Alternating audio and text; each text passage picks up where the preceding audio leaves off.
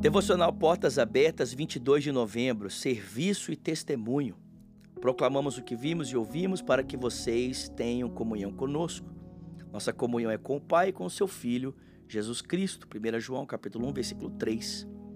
Infelizmente, muitos não têm levado a fé a sério e debocham da palavra de Deus. Escolhem o pecado, erram o alvo, o foco. Mas aqueles que conhecem Jesus e vivem para Ele devem compartilhar a única mensagem que realmente é capaz de transformar uma vida, seja qual for. Devem ser constantemente testemunhas da palavra viva, da palavra de Deus.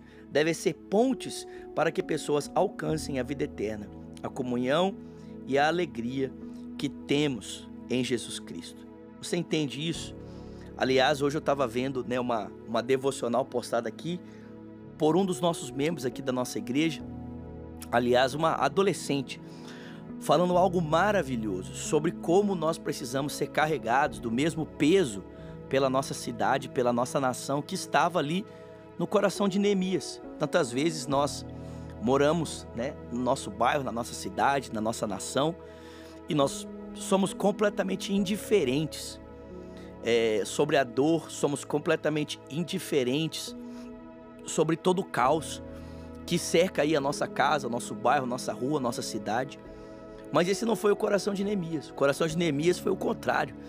A Bíblia diz que quando ele ficou sabendo a respeito da destruição e do colapso, que o povo que morava em Jerusalém estava sofrendo, ele foi tomado de angústia, dor, sofrimento, choro, lágrimas, ao ponto de isso mudar completamente o rumo da sua vida, a trajetória da sua vida, e ele passar a dedicar os seus últimos dias para servir como um testemunho de fidelidade ao povo.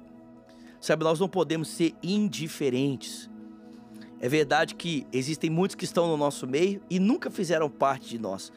João vai dizer isso nessa carta. Tem gente que está aí no meio da igreja, convive com crente, anda com crente, mas no final não permanece. Por quê? Porque nunca fizeram parte de verdade. Mas nós que somos verdadeiros cristãos, uma vez que a nossa vida está baseada nesse testemunho da verdade, nós não podemos ser ignorantes, negligentes e duros a respeito do mundo à nossa volta.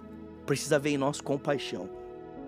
A mesma compaixão que houve em Deus por nós, precisa haver em nós pelos perdidos. Que Deus nos ajude a sermos esse testemunho constante da palavra de Deus para alcançarmos vidas para a glória de Jesus.